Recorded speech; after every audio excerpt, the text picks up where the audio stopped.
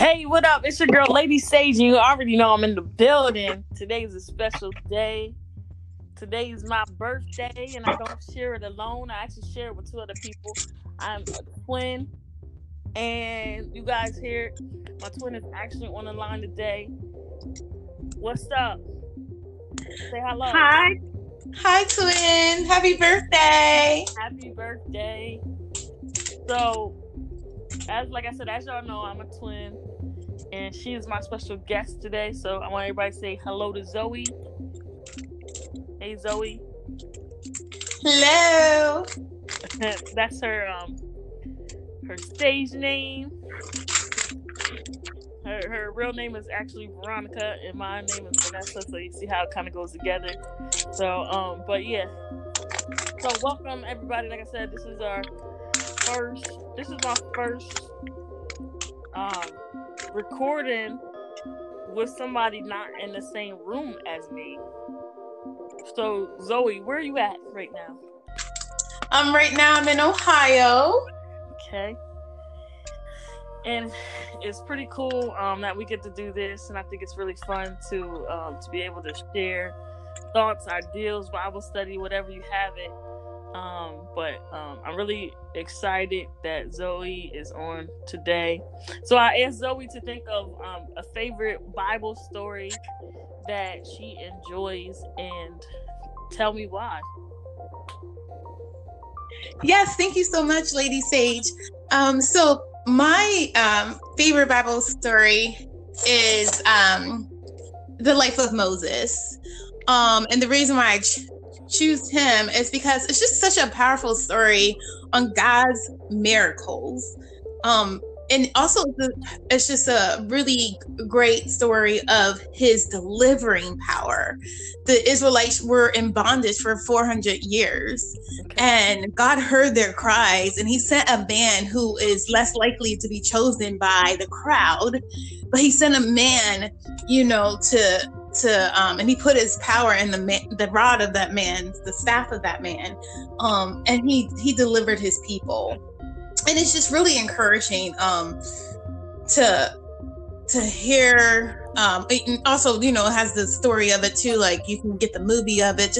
I'm very visual learner, Mm-hmm. and just to see the power of God, just being displayed in such a powerful way through the Red Sea and yeah.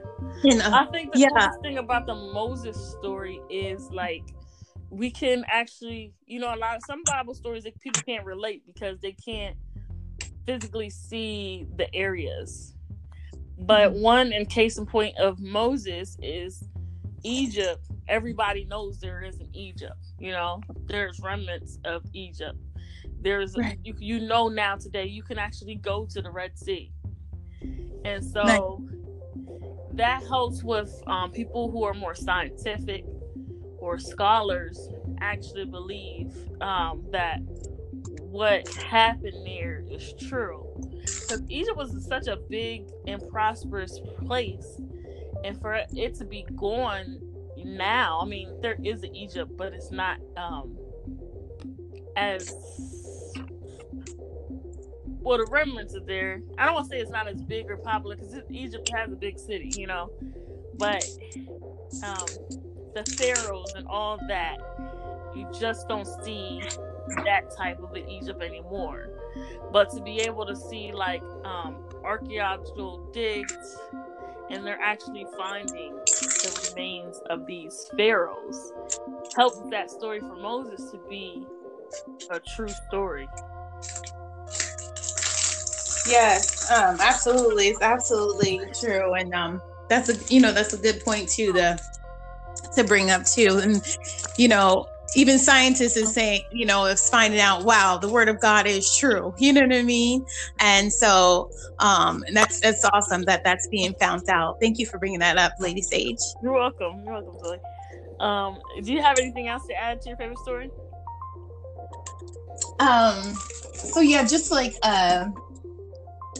also about how God provides, because they left Egypt, they left there, even though they were slaves there and they were in bondage and they were beaten and killed too, they left a land that they were getting like fed at, you know. And so they left, but God provided for them. He was their provider. Each and every day he sent fresh manna for them, you know. And it's so amazing because when he sent the fresh manna from heaven, he told them to take only what you need for today. I mean, that's amazing. That's amazing trust in him. And he said, because the rest of it, if you take more than what you need, it's going to be stale. It's going to be rotten by the next day. So that's like very much trust in the Lord, and just seeing that he provides, and they were hungry and he provided the quail, which is the meat. You know, I look at that as our fried chicken, you know, he provides. Right. He provides because of their shoes that they wore on their feet did not even wear out for 40 years. So like, I just Googled, because, you know, Dr. Google knows a lot, but I just Googled to look up how many people left Israel, because when you think, you know, you're leaving with your family, because essentially it was the family that were there, the Israelites, you know, when they left Goshen in Egypt. So I just Googled to see how many people, you know, were in this family, and it says this is a visual. There is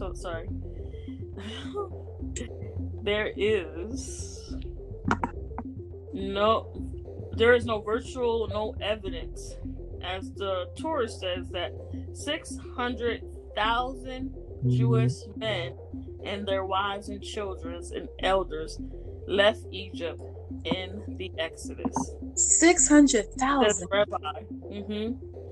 600,000. So like, it wasn't like a couple hundred people just leaving. It was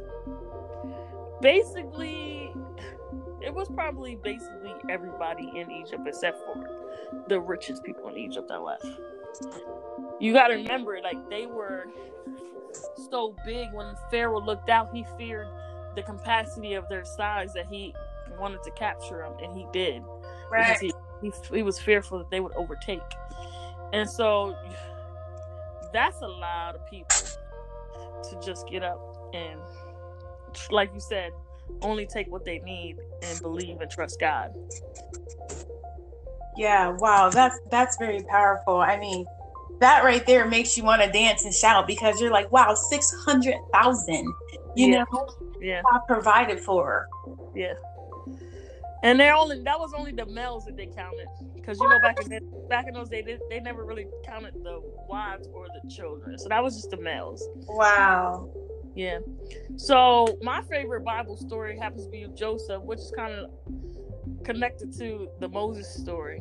This is the front end of the Moses story, and kind of how Joseph's brothers and sisters and Joseph, they are Israel. You know, Jacob is called Israel. This is the lineage of Jacob's family, who stay in Goshen, which is a smaller city close to Egypt. Do you know why they had to stay in Goshen, or why they stayed in Goshen? With Joseph? No, Goshen. Why they stayed in Goshen? No, I don't. So Goshen was, the reason why they went to Goshen is because the Pharaoh, he did not like farmers. And in a sense, Israel and Jacob, Joseph, and his descendants, they were farmers. You know, they did sheep and cattle and all that stuff. So Joseph was actually really smart, because he told his brothers and his father that when Pharaoh asks you what your occupation is, you know, say that you take care of cattle and you take care of livestock. You're a livestock keeper, not that you're a farmer. And then Joseph also made sure that they would be interested in the land of Goshen, which was close to Egypt, far away enough where that their occupation, sorry about that, that their occupation would not affect the Pharaoh's thought on that. So that's just a little backstory. But so like I said, my favorite is actually Genesis It's found in Genesis chapter 50, and the verse is verses 20 and 21. And this is my favorite, is because actually in verse 19, Joseph but Joseph said to them, "Do not be afraid, for I am in the place of God." So like he's talking to his siblings who so his siblings were enslaved, but his brothers came to him through themselves before him, and we are your slaves. They were giving themselves as slaves, and Joseph tells them then when he sees them, "Don't be afraid."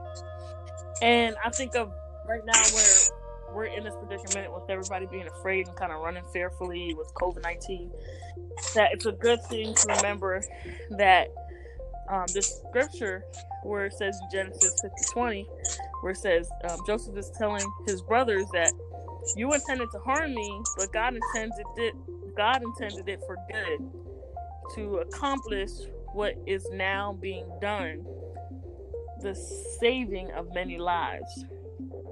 So then, don't be afraid. I will provide for you and your children. And he reassured them and spoke kindly of them. And I really liked that passage because I felt like Joseph really could have bashed his brothers if he wanted to. He had every right at that point in time. But he spoke kindly of them, and told them, don't be afraid. And remember, Joseph was pretty high. He was the second under Pharaoh. Like it's Pharaoh, and then it's Joseph. So he was pretty high in the chain of leadership. And so when he's saying that, you got to remember, like, he wasn't just really saying it to them, although he did clear the room. But other people could have heard him too, as well. And he's telling them, "Don't be afraid. I got you. What you guys tried to do to harm me, it was really God's intention for all of our good." And then that's when the family becomes, he calls and says for his father to come, and his father comes, and again with the occupation. But I look at the bad choices that we tend to make as Christians or people, and the same as Joseph's brothers, the bad choices that they made landed Joseph in slavery, landed Joseph in jail. Today, some of the struggles that we go with sickness and diseases, and of course, like COVID-19, like I was saying, like in the end of everything, we should not be afraid. Yeah, and there's something that you had said on that scripture, LadySage. You had said about where he says that this has ended up. I'm just going to paraphrase it, I guess. But this has ended up saving a lot of lives, and right. And though this COVID-19 is not anything to be played with, it is saving a lot of, like, people are coming to the Lord. People are returning to the Lord.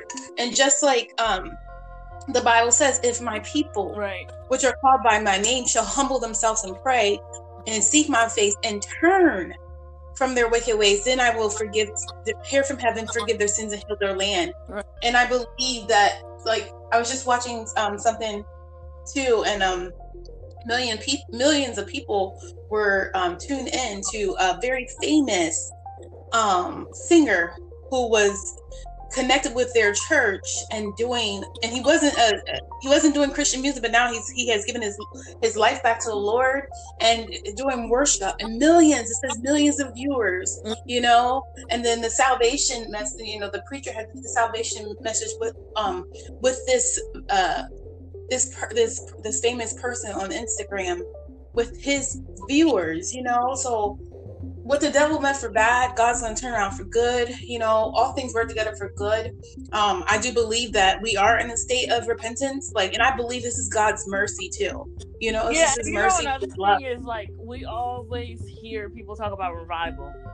Like, there's a revival coming. There's a revival coming. And everybody always envisions revival in the church, but God always orchestrates differently, and I think He orchestrates differently because humans, people. Like Joseph's brothers, They sold him into slavery. Was that part of God's plan? Probably not. But he worked with it, you know what I'm saying? And at the end of the day, everything turned out to be intended as God had accomplished it to be. Revival. Everybody thinks it's going to come in this church in a wave of song and a wave of ministry. But what if it happens right in the comfort of everyone else's home, like in your home?